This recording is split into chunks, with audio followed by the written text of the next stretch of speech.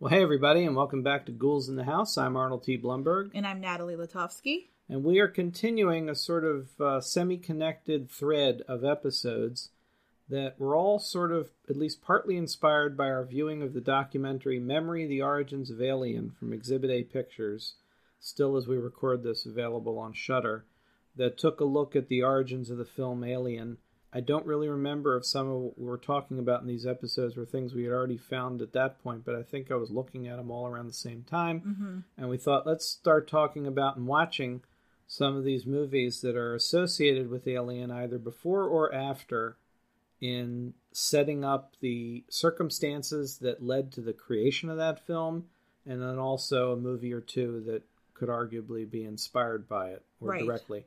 In our first episode, last time we talked about Contamination, an Italian movie that was directly inspired by Alien, insofar as the production team said, make us an alien. And The Stuff, which has a lot of thematic connections to some of these films. This episode, we're going to be talking about Planet of the Vampires, which is a cult classic, another Italian sci-fi horror movie, sort of Italian and Spanish. That was directed by Mario Bava, so it's got a lot of cult following to it, not just by virtue of what it is, but also that it's a Bava film. And given that a short while back for my birthday we talked about Bay of Blood by Bava, this will continue our nice streak of taking down Mario Bava. Sorry, Mario. We're clearly not Bava fans. Keep trying, though. I mean, giving it a shot, but so far I haven't encountered a single thing. Danger Diabolique? Yeah. No, not Bava. So, but if you are, that's fine. Not judging entirely. Planet of the Vampires is one of the movies that has been credited very specifically with having inspired much of the design and mood of 1979's Alien, and Planet of the Vampires is from 1965. So in this episode, we are talking about Planet of the Vampires, which I was surprised to discover I had never really seen in its entirety. I've seen clips until now. And then, yes, we are going to talk about Alien, which always sends my anxiety really high when we do stuff like this, when we talk about one of the big movies. Like, how do you cover everything? And as you tell me a million times, you don't. We can't, and we don't. We're just going to talk about it a little bit, and if we recorded a dozen episodes, we still wouldn't cover all the things. And if you hear clicking or popping at any point during this episode, I try to be a little more sedate about it when we record, but I'm not going to bother trying to cover this. I have a lot of notes that I took for both of these when we watched them, and I'm going to have to click back and forth. So if you hear clicking, I'm sorry, and I also can't remove it in post the way it's too much work. So it's a thing. The wanting to get it right when it comes to Alien certainly should tell everyone right off the bat what an affection we both have for the film. Oh, yeah. How much we love it. How much it's part of like the pop culture consciousness for very good reason. And I don't even think about it in these terms so much, but if I had to say just initially, it's one of those movies by virtue of when it came out in 1979. I think I've talked about this before, that hit cable movie channels right when we first got cable, and there's that little window of movies from 1979 to roughly into 1981 that are like all seared into my consciousness at the right time of my life, when we first got Limelight before there was even Comcast, and every movie from like 1979, 1980, that stuff, I can picture the little pictures in the Limelight schedule guide, and I don't even really remember clearly when was the first time I saw it. But it's undeniable. The effect Alien had was visceral, and I don't think I even often give that movie as much credit as I give other things for shaping a lot of my perception of other things and appreciation for them. But it must have played a major role in shaping my consciousness about sci-fi and horror, because it was there at that moment when I also saw like Star Trek the Motion Picture and all these other things. Just the aesthetics of Alien alone are fascinating. And actually, we're seeing those aesthetics back even in things like Star Trek Strange New Worlds. The Carters and everything. That's clean where Alien looks lived in. But anyway, we'll never cover all this stuff. But we're going to start off first with, and I'm sorry, full spoilers again, as usual. You've all seen Alien, so come on. but also for Planet of the Vampires. We're going to lead off with that one like we led off with Contamination last time, mainly because we probably don't have much to say about it. I'll tell you this, if there are any intelligent creatures on this planet, they're our enemies. Here's the thing with Planet of the Vampires. Much like we've seen in other sci-fi movies, like of that time, there's an interesting idea. There's some great ideas. Great ideas. But there's about enough ideas to fill like a half-hour Twilight Zone block on TV. There's not really enough there to fill the whole movie. To set things up, it's two ships investigating like a completely unexplored planet. There's an effect from the planet that leads crews to turn against each other.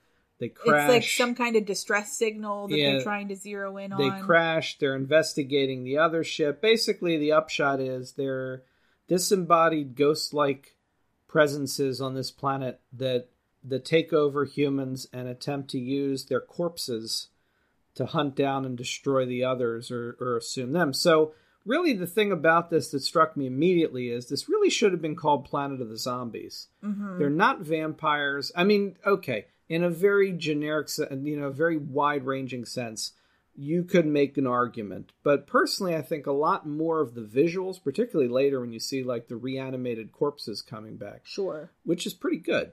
The visuals are very much in line with zombie mythology, if you want to put it that way. And it should be Planet of the Zombies, but for whatever reason, Planet of the Vampires. And in keeping with a certain aesthetic of a lot of Italian filmmaking at the time, everybody is dressed head to toe in black leather. Which is really utilitarian for space, I think. Those collars look so annoying, like they'd be impossible to deal with. And there's also an informality to the command structure so that everybody just refers to the captain as Mark all the time. And we've talked about this a lot. I mentioned it. We're watching Star Trek Strange New Worlds right now, which as someone who grew up as, okay, if you really want to argue it, I will, for the absolute purists out there, I will have to say, yes, I'm technically a second-generation Star Trek fan because I was born just after the first show aired. So I can't claim to have been there when it aired. I was born in 1971. So it matters. I saw it in repeats. But I was there when there was only one show. So that's what counts for me. And I think Strange New Worlds is just a stunning recapturing of the original sensibilities in a way no other Star Trek has gotten. Even Next Generation. There, start a fight right there with that one. There's a level of informality to some of these shows, like when you see the characters who are very closely related to the bridge crew, for instance. They might say Chris, or they'll say, hey, Jim, like that. But when circumstances warrant, they call each other by their rank, captain, because there's a formality to it. Well, especially, too, when there's like a crisis afoot, it's like you kind of get rid of any kind of personal connections and you're just talking position to position. Right. But in this, he's Mark all the time. And there's an attitude to this whole thing that suggests that there are a group of people that are just friends that grabbed a ship and decided to go out and explore. And that's clearly not what's going on, but that's the attitude. And to be honest, this is already fading in my mind where by the time we're recording this, I don't know. I know that I didn't think too highly of anybody in this. Barry Sullivan's one, they bring in an American or some non-Italian actor to sort of lead things off very often. He's all right, but he doesn't have much charisma. Nobody does in this. Nobody really does. And the one thing I can say about it that I agree with most of the positive commentary is that the design of the film, the look of the movie, including the very strange, very colorful planetary landscapes that also bring to mind things like First Spaceship to Venus and some Japanese, like Godzilla movies of the 60s that would take us to the moon or other planets. There's a certain freedom of color that you don't get with more realistic spacescapes that's very nice and very painterly. But there's no story here to really propel any of it. And I'm sorry if you're going to argue for atmosphere or suspense, not really a lot of that either, I didn't feel.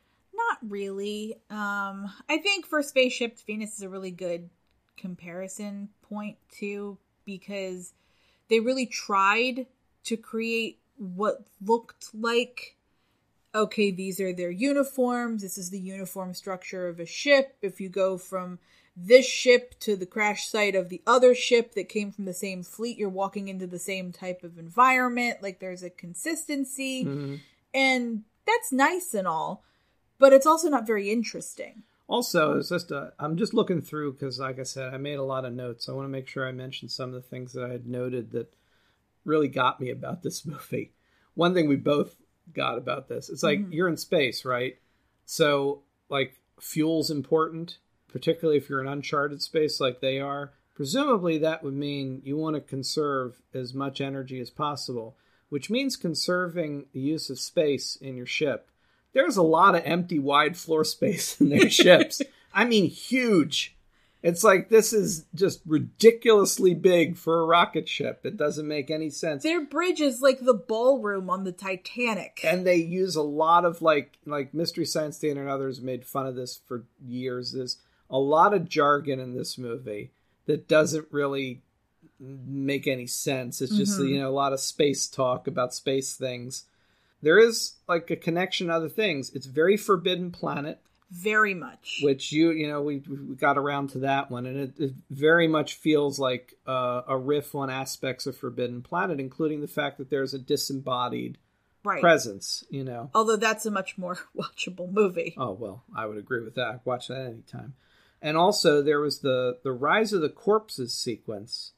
There was the thing of them being wrapped in plastic, which instantly made me think of Cybermen. And I'm thinking, this movie, again, like we talked about some of the others already last time, there's stuff in this that very much feels like it inspired, well, of course, we're going to talk about Alien. We are. It clearly did inspire many things. There's the derelict ship and the huge skeleton of the dead alien in this.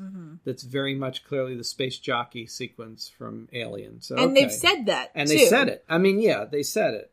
Dan O'Bannon, I think, doesn't admit to it, but everybody else does. But yeah, they said it, and that's there. And then there's other stuff that's going on, too. I mean, like, different plane of vibrations was a comment that they made.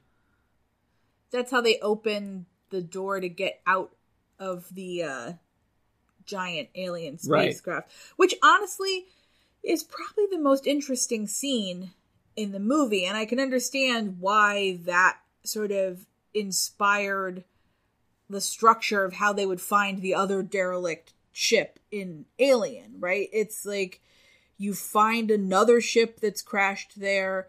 It turns out that, like, that ship also followed the same distress call and had the same problem that they did in crash landing and not being able to get out. And he, of course, does, like, the worst thing to do when you're in, like, the wreckage of an alien spacecraft, which is touch stuff. I actually have a note right in front of me right now where she actually tells him, one of them tells him at one point that she just got a shock. He immediately touches it. And I have a note. Give me some of that. I have a note of you saying, Mark is the worst captain. He's just terrible. You also said something that I'm going to censor a bit, where you said, honestly, everybody, just effing kill yourselves. And at that point that you said that, I made a note that said the movie was literally putting me to sleep. And that was true. I was nodding off from this movie. We had a moment where we, like, paused it to get a snack or a drink or something, and we looked at the timer, we're like, oh my god, we're not even halfway through this. Like, what else is there? So, I mean, it's a cool idea. There's some really cool set pieces. That giant alien skeleton and the fact that the doors open on vibration. It's a cool idea. Which, by the way, Carlo Rambaldi is uncredited as a model maker on this movie. Goes on to work on the Alien and King Kong and other stuff. So there's actually also direct production connection. Right, there's a through line. And it was also, you made a really great observation about the core idea of the film, which is still a fine idea, the Forbidden Planet idea, which is your idea was, this movie is, what if the Krell really still existed? Right. Which I think when we watched Forbidden Planet, didn't you initially, I think we talked about it on the show, did you initially Yes. thought that the revelation was going to be that Morbius was like being controlled by the Krell, and it turned out no, they didn't go that route. Right. But this movie is like, what if the Krell were still around and waiting? And And trying to get bodies back. And actually, we just saw that Strange New Worlds episode where they did this. Mm-hmm. With, what was it called? The Ghosts of Illyria, I think. Only in that episode, they're benign. They are actually good beings, but they've also been like rendered into like electrical energy. And, Yeah. I mean, it's a long tradition in science fiction of playing with this idea of disembodied consciousness. And it works. It's a good idea. It just, in this one, it doesn't really click so much. The whole idea of ghosts as electrical energy is the like overlapping point on the Venn diagram of sci-fi and horror.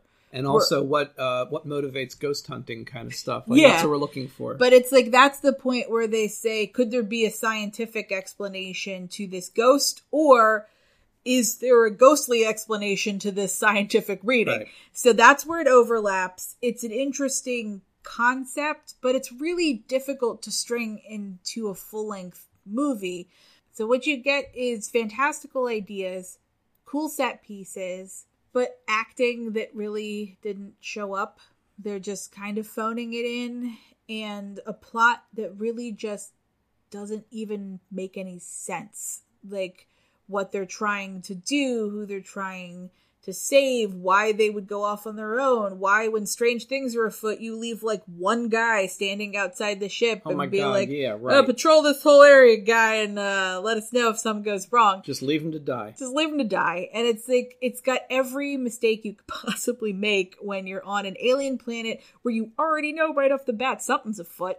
Like, something's going wrong. So it didn't capture our attention. And then it tries to end with a final gotcha that's one of the oldest tricks in the sci-fi book of revealing that the people you've been watching are not really Earth people. Like the quintessential version of that, I think Harlan Ellison once did a joke about it, is like the Twilight Zone idea, which they actually did several times, which is doing the story about the post-apocalypse only to reveal that your characters are named Adam and Eve. And guess what? This is the Garden of Eden. Yup. That kind of thing. And this movie ends with the evil zombie vampires winning, taking over our main characters, and then setting course for, hey, what's that planet look like? Why, it's Earth. Let's go there. And oh, these people weren't from Earth at all along, and now Earth is in danger from an invasion by vampire zombie ghost corpse monsters, which also sounds like a better movie than the one we just watched. But we don't get to watch that one. It happens off screen. Yeah, and the only thing that I thought, it says something that I was most excited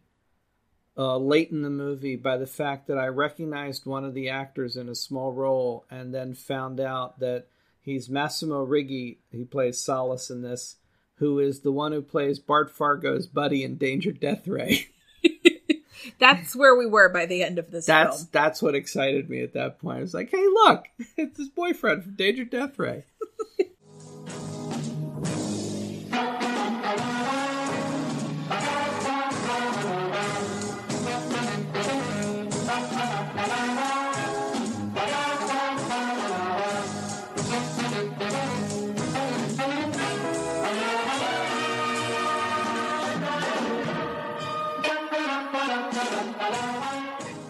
And, so Planet of the Vampires. Sorry. One thing that this is proving every time we try is that whatever it is about Mario Bava's filmmaking that has made him a legend does not connect with us. Yeah. And I'm not discounting the things that people see in it that make it, to give him that reputation. And I'm also not discounting the fact that it is provable that his work in multiple ways, from this, Bay of Blood, had effects that lingered and inspired other films that we do like a lot. But when it comes to Bava's work itself, I just can't enjoy it. I'll keep trying. It wasn't poorly made. It was a well-made film. It just didn't connect for us.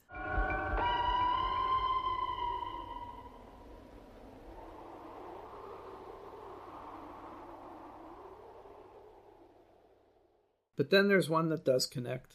And it's one I've been seeing, over and over throughout my life, and one of the many ones I'm sure I'll keep revisiting, although it's been a while since I've seen this one. I think there was a time many years ago where I was likelier to be watching Aliens over and over as opposed to the original.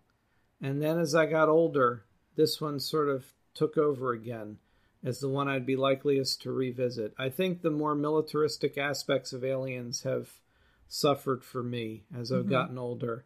And I'm not sure I'm all that motivated to watch a movie that really revels in ordnance and guns as this one, which is a little more driven by the horror and, So it'd been a while since I watched this, and also we very specifically watched the version that I'm familiar with, which is no director's cut, I actually showed you the little extra bit where they had that scene that doesn't work because it doesn't fit in the continuity at all anymore, of the thing they cut towards the end where she actually finds Dallas and I can't remember his name now, but Harry Dean Stanton, where she finds them cocooned on the wall, and they'd cut that, and that was one of those legendary lost scenes that then they found again. But which really did work for me. It slows down the chase at the end. It really does. The pacing is, but also it would have created a whole different mythology of the alien life cycle that they then didn't do.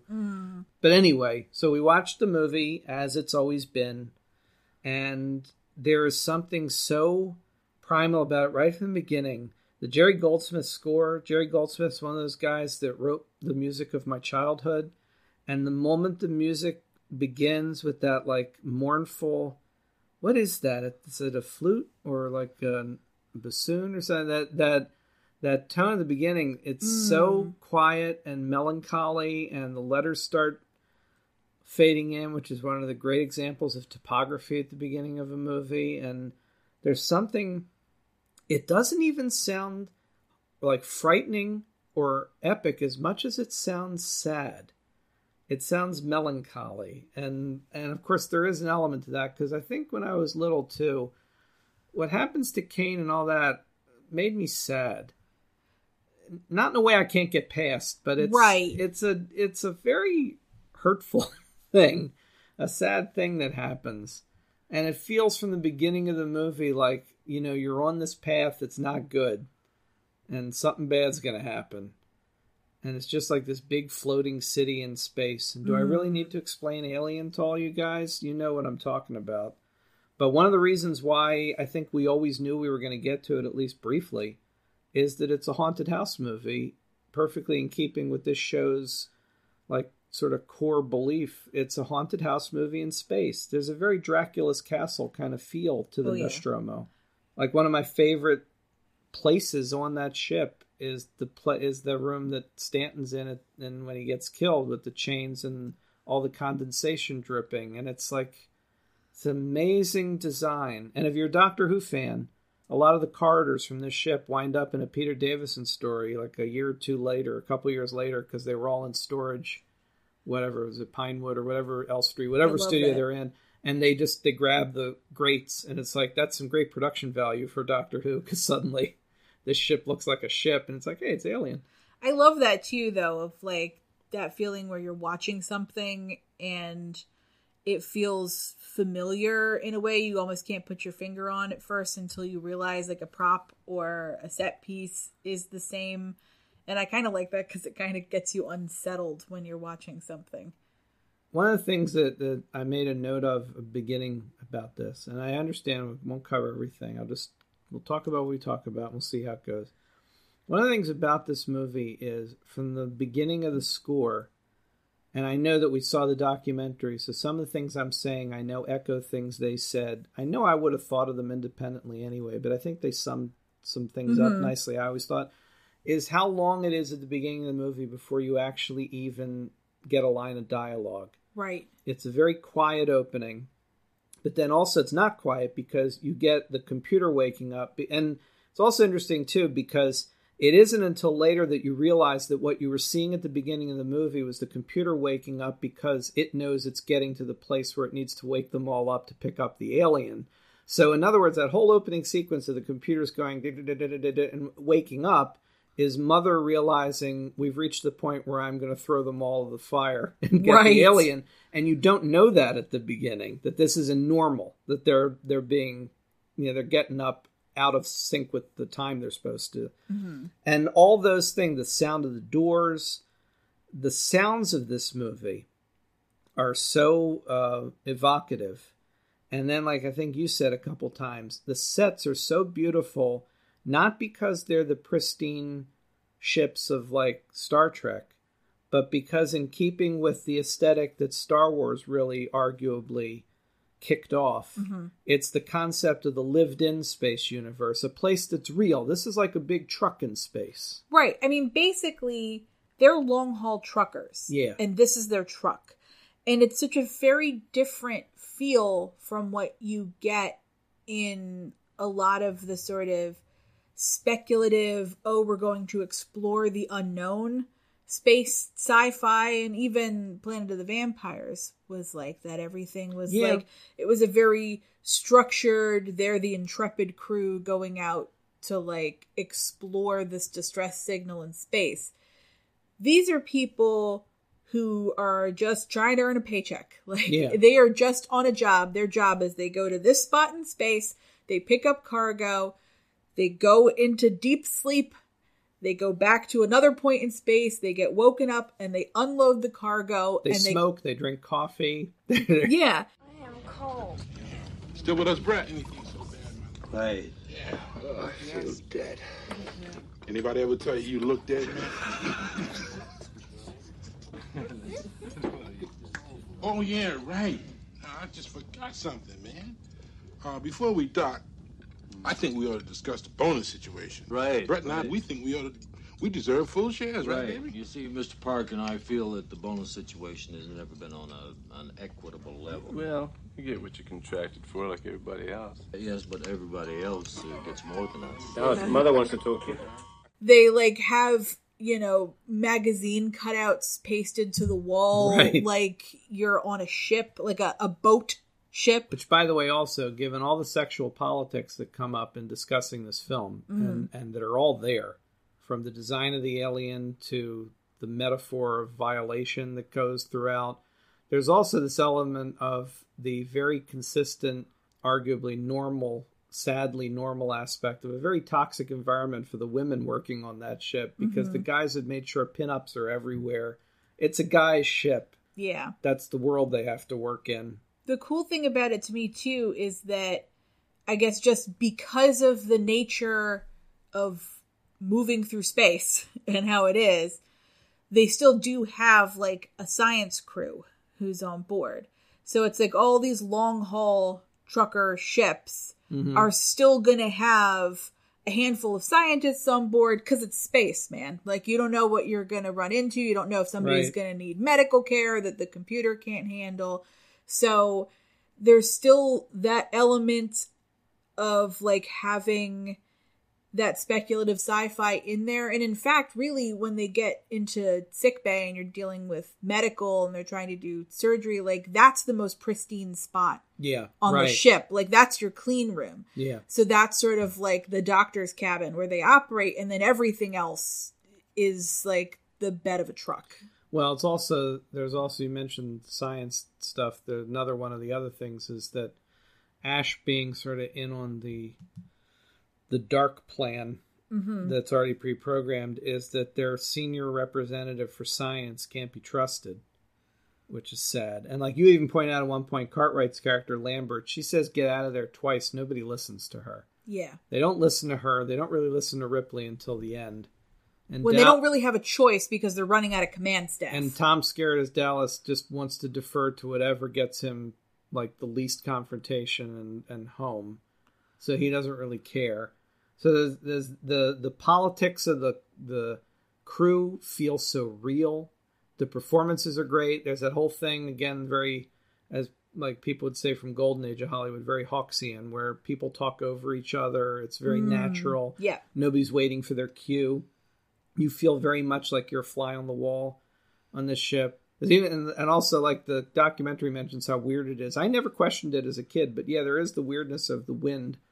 the wind blows through the ship a few times. And it's like, well, it's a haunted house, one. Mm-hmm. But second, if there's a differential in pressure, that could happen. But also, who cares? It's really, a great effect. One of the things that's so cool about it is that there are these very claustrophobic spaces. The hallways seem pretty narrow.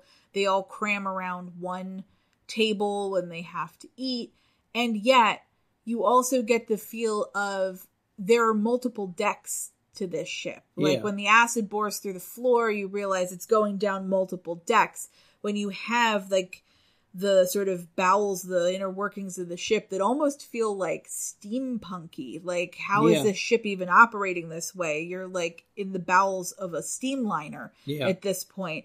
But it just sort of tells you, hey, this place is like way bigger than you even realize.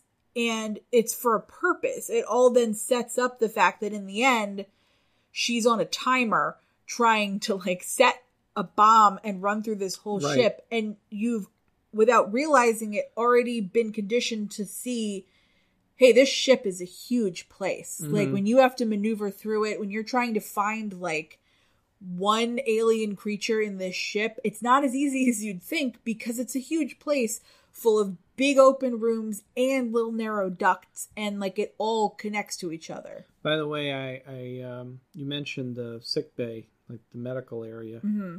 It's the cleanest area on the ship. It's also the one that, by virtue of that, gets to look the most like the Star Trek and sort of 2001 aesthetic before it. And there are a lot of similarities. And I also have that book.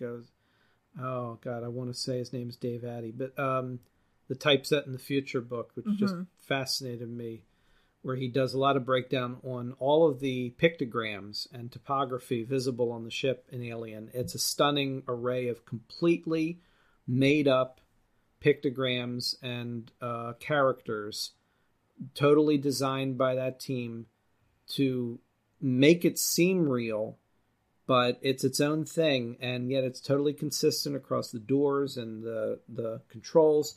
And it occurs to me, and you just saw it recently for the first time, I never noticed it until now. Both this and Star Trek the Motion Picture came out in 1979. And there are a lot of similarities between that medical bay and some of the sets on the Refit Enterprise. And both movies have a medical scanner scene where the crew is looking at like a display up on the wall of someone in distress laying on a table while they look at the readout. And it's interesting, like both of them hit the same year and have a lot of the same design aesthetics about this is how we're getting the information across, is this crew is looking at like a scan. There's a lot of similarities. I mean, if we were really to go into a very deep historical dive, which obviously this isn't it, there was also probably some kind of medical technology at that point in time in reality that kind of inspired that thought of the full body scan, like whether that's kind of like a more modern, maybe like an MRI type technology. So you can kind of see how somebody could take the reality of what's possible then and project it forward and say, well, where would this be, in 100 years, in 1,000 years, whatever it might be. And two people could probably kind of come to that same place at the same time that way. I'm just looking at my notes, seeing what other things I want to throw out. I already mentioned the big rain room, which is what I think of it as. May have influenced Hellraiser. Certainly may have influenced Event Horizon and other movies where people are on a trip in space straight to hell. Because a lot of this feels like it. When they land on and find the derelict ship, and that first shot of that derelict ship, which is very Dracula's Castle kind of stuff, is just horrifying beyond an ability to... It's so viscerally wrong. Like that horseshoe design, and it's just wrong. And then going into it, and it's all organic, and the eggs, and everything everybody already knows. It just something so wrong about all that, and that space jockey. And speaking for everybody that grew up with this movie, no, I don't know about all of you, but I didn't grow up watching the space jockey and Alien thinking, you know what I wish? I wish someone would come along and explain to me where the space jockey came from and what his name was and where he was going and what is the mythology of the space jockeys. No, I didn't care. It was just a cool figure that looked like an alien fossilized in a chair, and it meant there was a bigger universe out there we didn't know, and that was scary and exciting, and I didn't care if I never knew where the space jockey came from. I think Alien in particular is a movie that really hammers home the lesson of, like, just don't touch the thing. That's basically... They should have put out the first poster, should have had that egg image. Don't touch the thing. Don't touch the thing. It's like, you see this... First of all, you see this ship, and obviously they must be a certain type of personality to be out there in space doing this as a job. Because they're not the exploration crew, they're the space truckers. Like, this is not what they do. It's not their mission. So you see this big ship, this, like, foreboding thing. No, I am not going inside of that. Like, I'm not built for this type of job, clearly. I'm not going to go in the because big you look alien at horse it and show. you're like, I'll wait in the car. Yes. Like, that's not going to happen. I mean, arguably, Newt waits in the car at the beginning of Aliens. Oh, that's a deleted scene. Never mind. You know. But it's yeah, like her parents go into that thing and they wait in the car. Yeah, it's like, and you go in and then you see the complexity of this. Yeah. And then you're like, I'm just going to touch a few things. I'm going to reach through the strange field that reacts to my presence and feel for the eggs that are also glowing and have something inside them. There's like a laser containment field and a mist. Yeah. First of all, a mist is never a sign that there's something good going on there. Part of the Planet of the Vampires connection, by the way, too. Is the mist. Yeah. I mean, there's elements. The mist is not a good sign. Mist is bad. Mist means turn around. I mean, entire organic alien spaceship floor of eggs is also not a good sign. The laser containment field is We're good. also not a good sign. Turn around, walk out, put a sign on the outside of the ship saying, don't touch the thing, and then go back home. Just turn the do not disturb sign around on the front of the ship door. Thank you, Space Jockey. And then there are like a few other things that I just have. I'm just going through my notes chronologically. This is just one of those things, confession time for me. My entire childhood, I never realized that Ash is supposed to be filled with milk. I mean, you see him drinking milk the whole time, but all the years I grew up in, like, I always thought the whole point of, like, the milk was that androids apparently run on some kind of white goop. There's goop again. I never realized that it was supposed to probably be that that's all the milk he's drinking. That's why it's in there. And then now I'm seeing it. I realize, oh, that's what the point is. Like, and also maybe are they all designed, these androids, to like function on milk? Like that's all they run on? I don't know. But I never thought of that. And then that's really weird.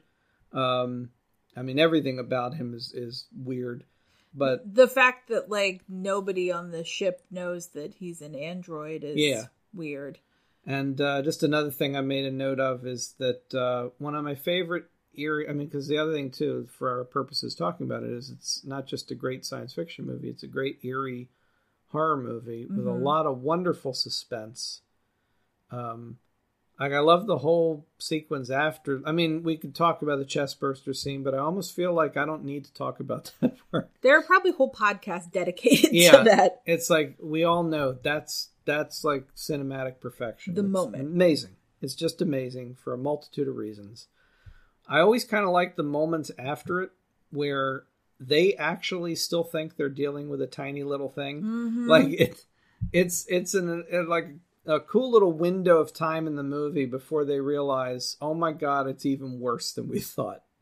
And they think, all right, now we gotta like mop up this little creature. And it's like, no, it's worse. But there's also the moment where when the thing gets Harry Dean Stanton, I keep saying that.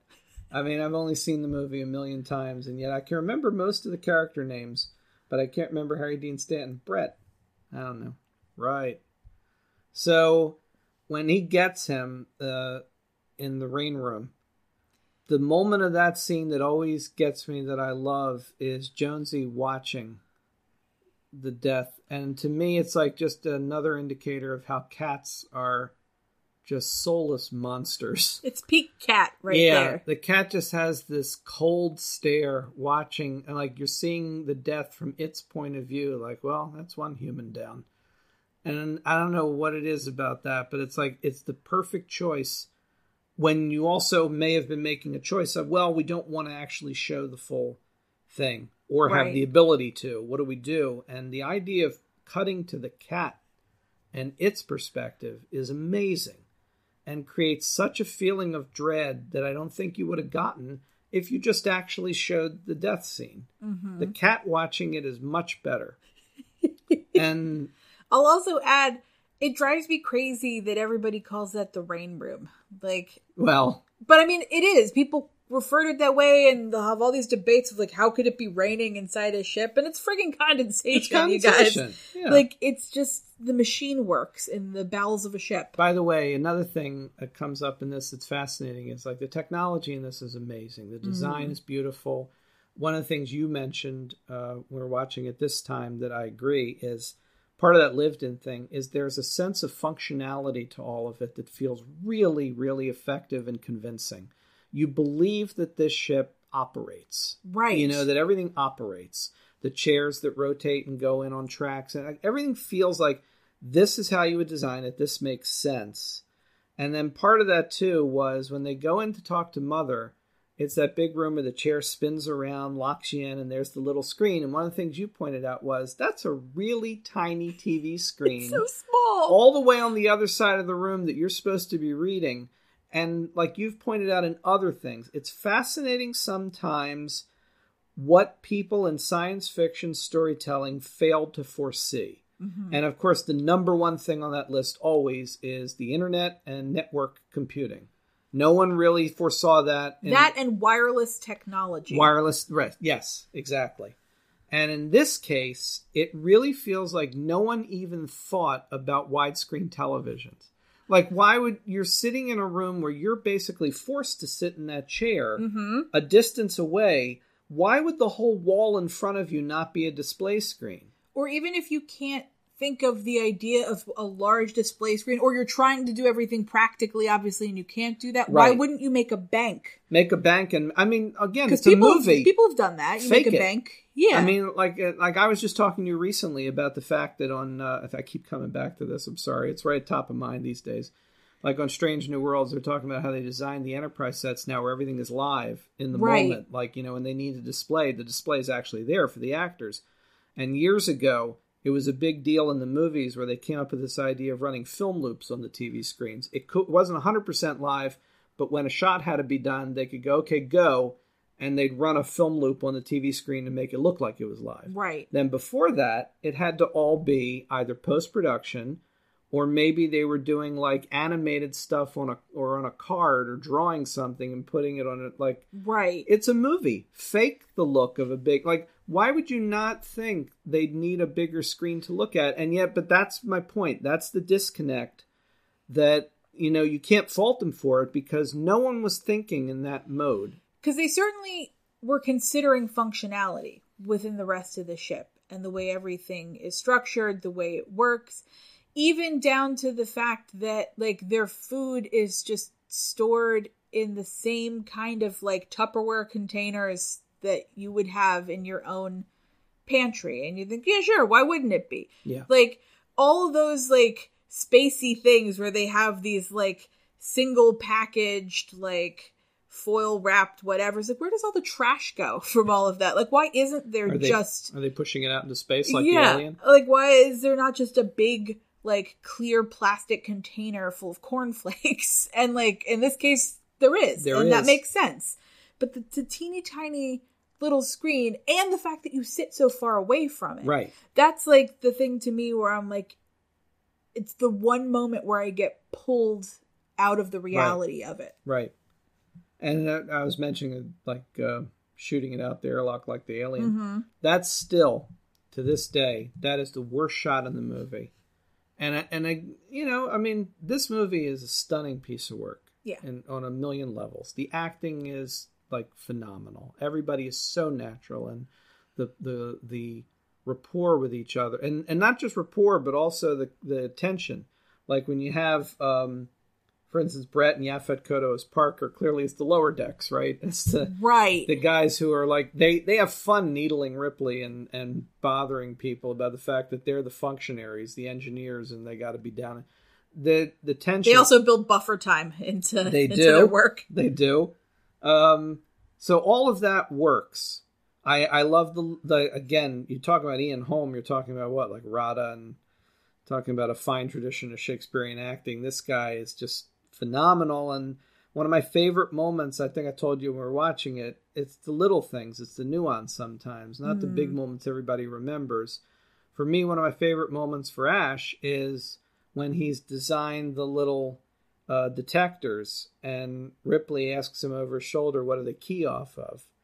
And he has this little like head tilt and sigh before he tells her micro changes in air density. And he just looks so exasperated, which again, in the documentary, we saw experts talking about how he embodies a certain evidently pre-programmed misogyny that could only have come from the people that set him up. Yeah, you know? I mean, it was one of the more fascinating portions of the documentary of basically understanding that artificial intelligence is ultimately still programmed by real people.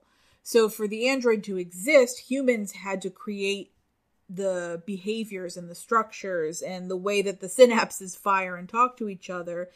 And it's a big debate right now in computing of how do you keep from programming your own biases into what should be a randomized structure, should be its own independently like structured thought that it goes through. And Ash clearly was programmed by someone who did not have such high opinions of women. And who's also a Nazi. Mm-hmm. Because when he sums up the alien, he has that one line where they said, like, you admire it, and he said, I admire its purity.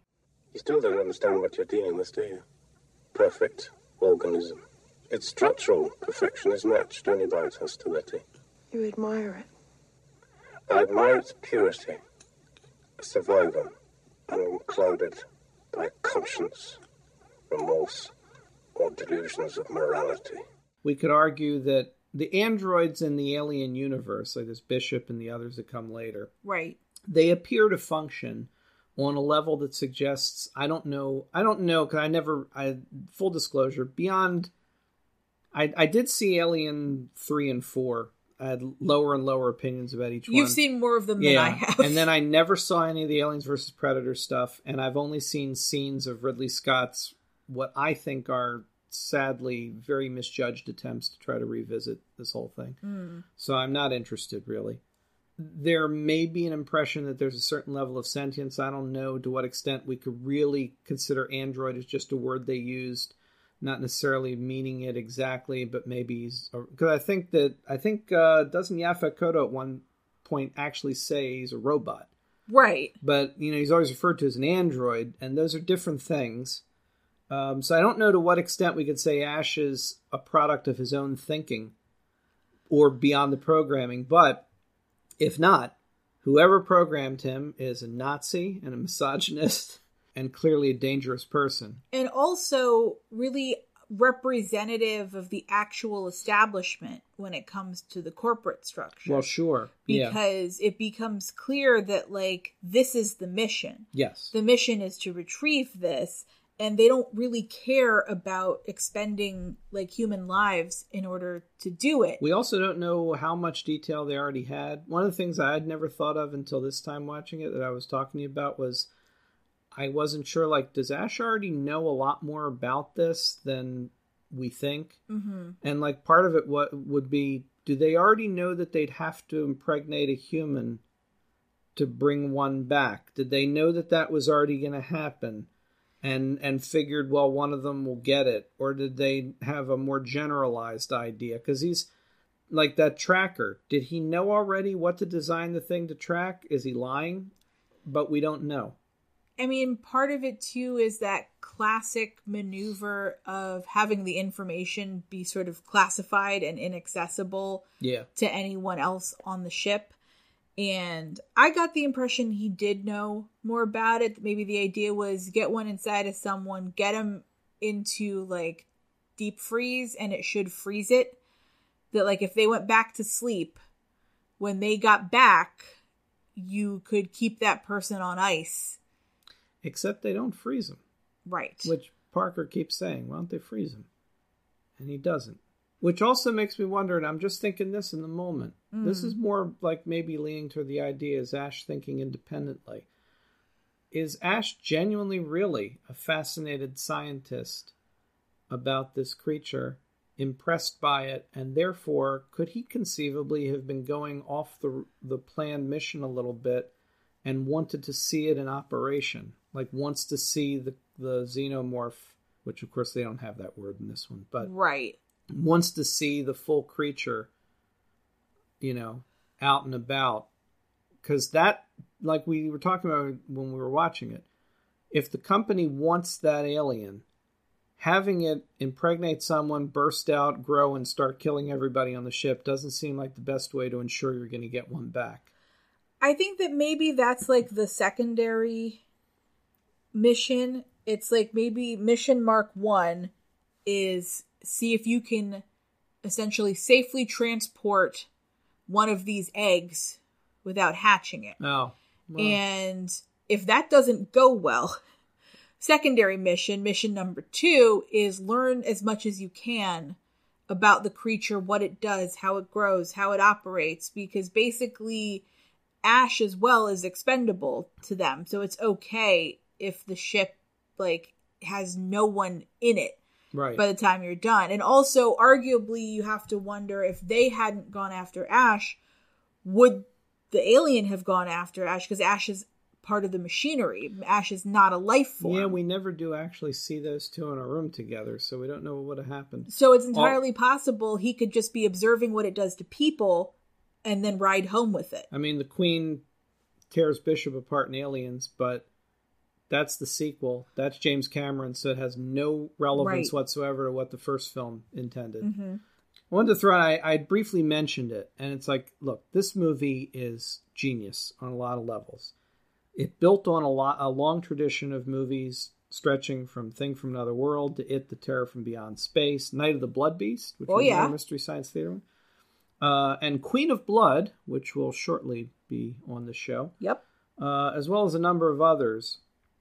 And even Doctor Who got into the mix, and Ark in Space, and a bunch of stuff. So it's unassailable on a lot of levels. It's an amazing movie, and it's endlessly fascinating for people that want to explore many things about it that we clearly already don't have time to talk about and have only briefly touched on. It is very much a haunted house in space movie.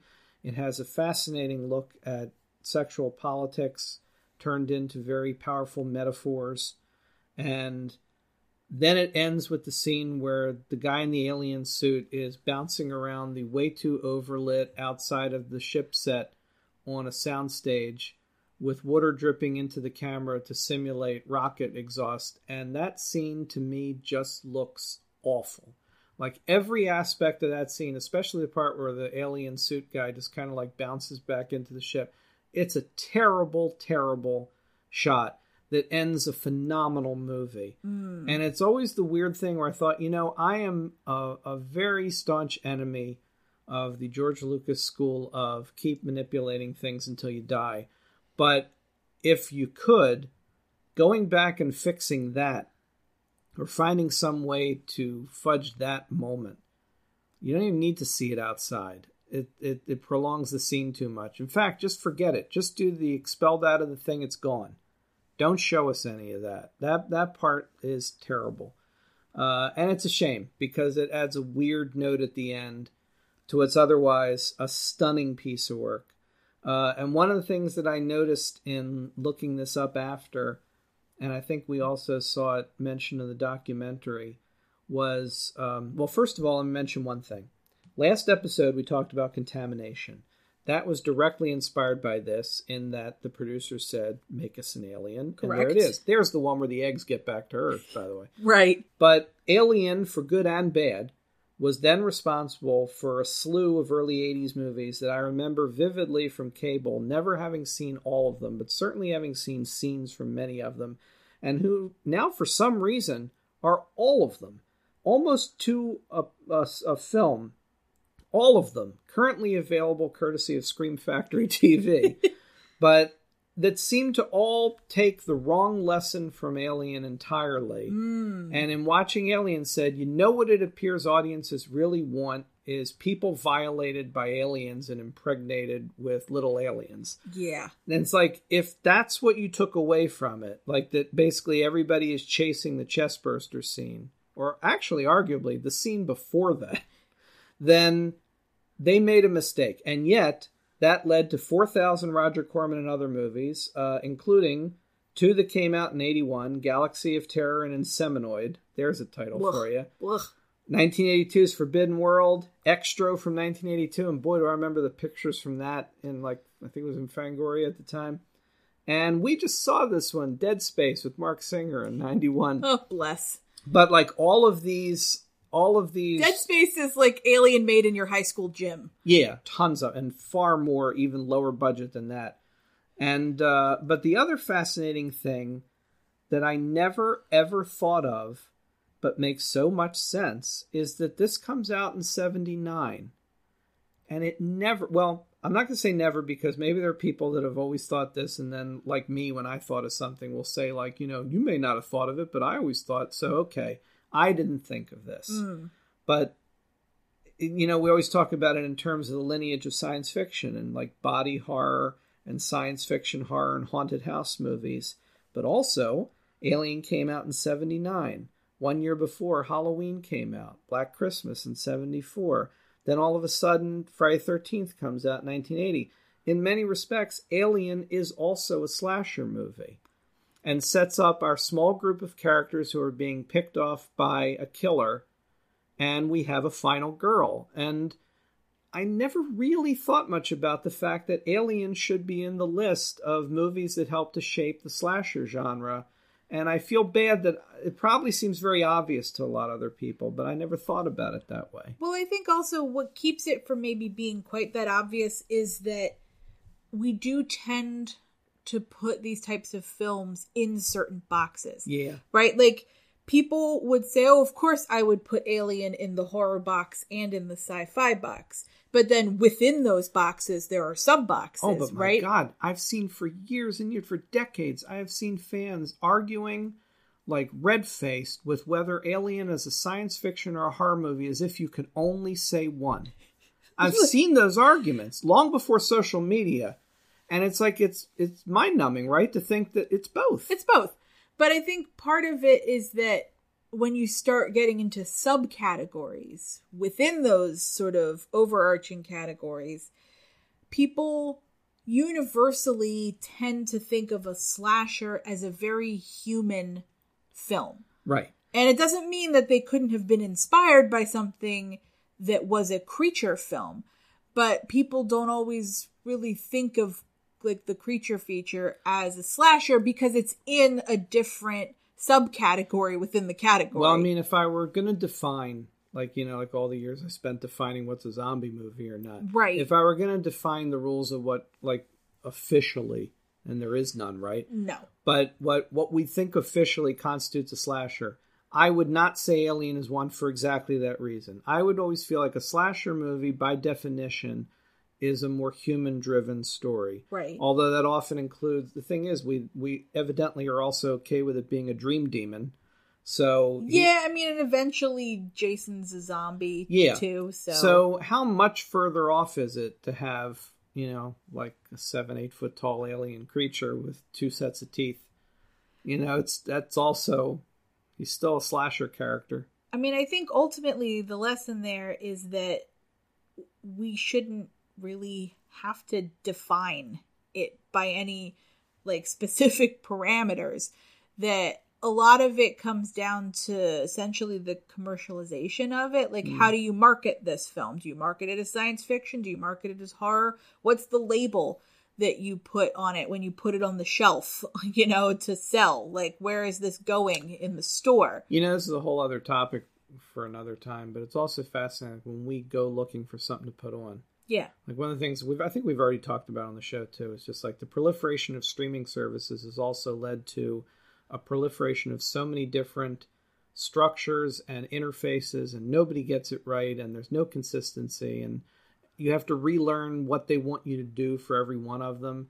But it's also fascinating that even when it comes to this, these genres have always been treated like, the stuff in the back of the store, and sometimes they're lumped together and sometimes not. And it's fascinating when you go to them, which ones list science fiction and horror separately and which of them just lump it all together in one. Or lump one with something else. So, like, there are some ones that we look through where it's horror/sci-fi.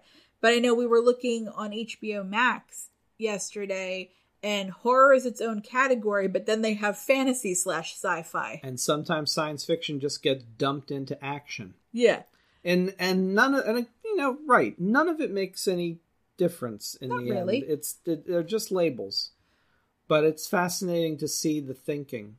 And very often the thinking is kind of driven by what they think is palatable to, like, the middle of the road viewer. Right.